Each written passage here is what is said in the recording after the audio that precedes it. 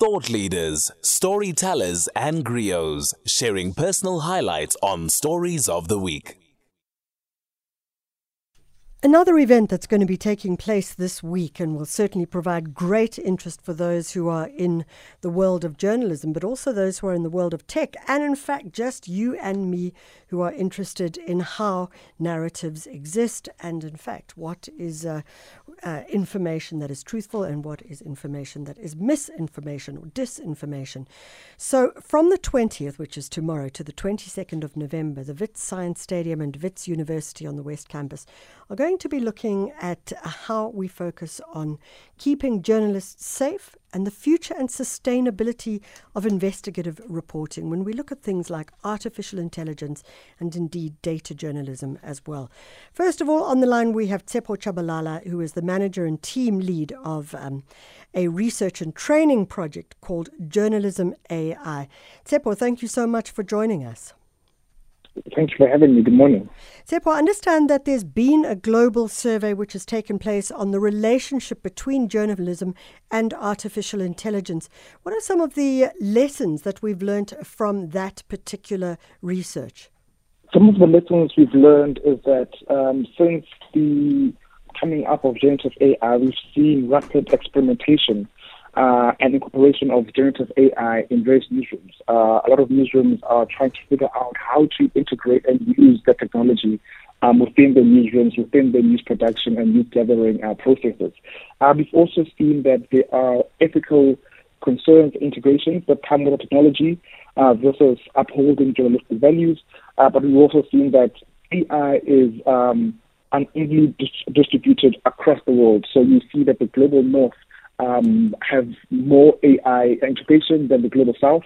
And also we've seen that there's a need for transparency in how we use this technology as journalists, as newsrooms, as editors, but as well as there's a need for collaboration, whether it be across news organizations, whether it be across tech institutions or universities and newsrooms. There is a need for collaboration to see how well and responsibly we can use this technology.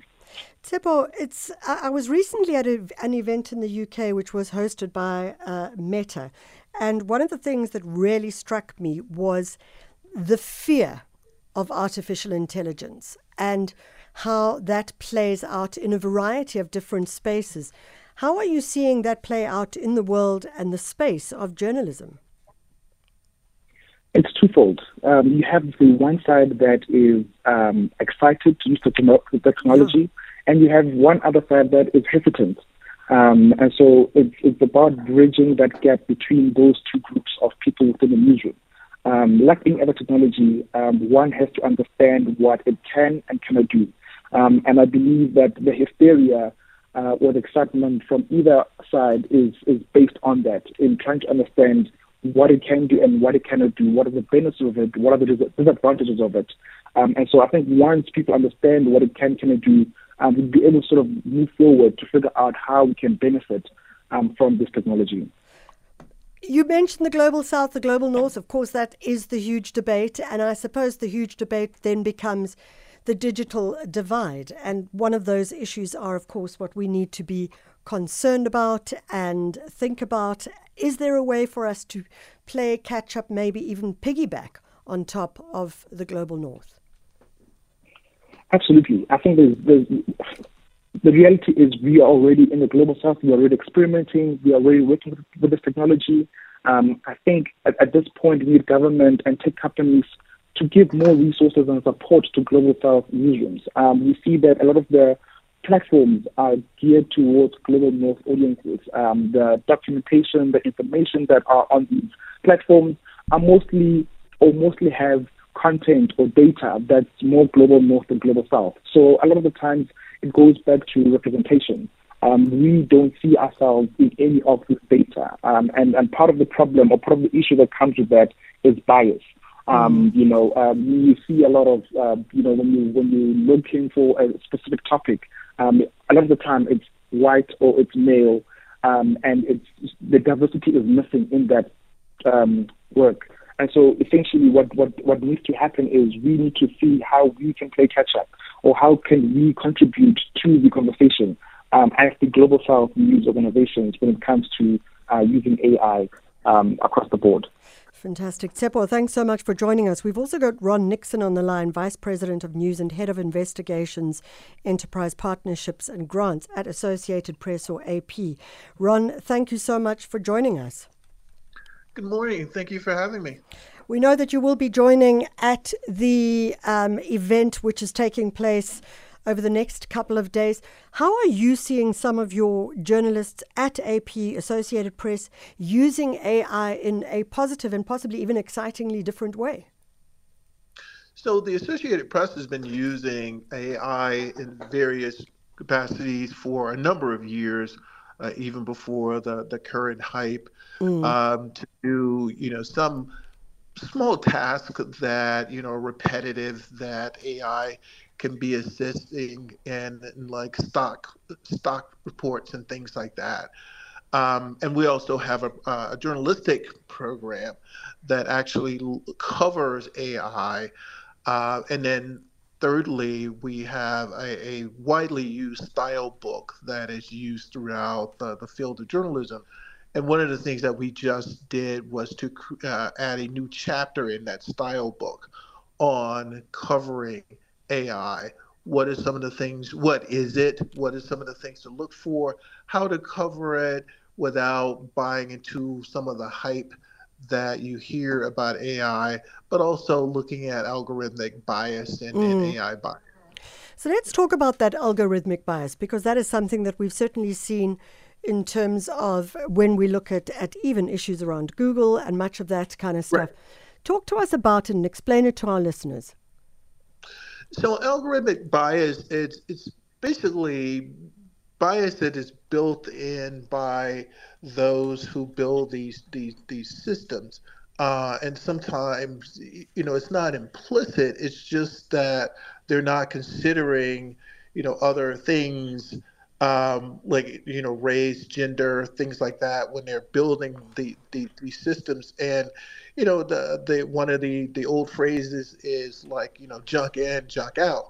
So if you train algorithms on certain data sets, if those data sets don't contain information about race, gender, economic status, then you have a bias that reinforces the societal biases that we see just generally. So Ron, I'm just looking at one of the message from one of our listeners saying AI can work with us or against us. True. But also looking at that idea of how it can look at issues of disinformation, misinformation, and fake news, biased facts, etc. How do you work against that in the media? Well, I think one of the things is actually training journalists what AI is, what it can and can't do, but also how to spot things that are generated with these algorithms. So I think, again, one of the key things here is really understanding what it is, because I think a lot of people think that is something that's coming in the future, even though it's in widespread use now. I know ChatGPT that people heard about late last year is sort of all the rage right now, but AI has been around for some time. And so just getting people to understand what it is, how to think about it, how not to buy into a lot of the hype about it, because it's used in things like facial recognition and other biometric technologies that are out there. So and then you can generate things with AI that sometimes look very real, and there are some tools and techniques that can be used to counter those things. We don't have much time left, so I'm going to be cheeky and I'm going to ask you this question. Seeing as we are talking about artificial intelligence, we saw Sam Altman being unceremoniously dismissed from OpenAI, which is, of course, the company behind ChatGPT. Right. That was yesterday or possibly the day before. My timing is all out now at the moment. And now, today, I read that he may, in fact, be going back. What's your betting on that as a betting man?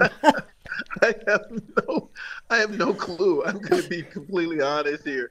It is the most bizarre thing that just came out of nowhere, and it just gets weirder the more you read about it. So I have no clue what's going to happen. This is not one you'd put your money on. It is not. Ron, good to chat to you. We look forward to hearing you speak this week, and thanks very much for joining us. Ron Nixon, Vice President, News and Head of Investigations, Enterprise Partnership and Grants at AP Associated Press.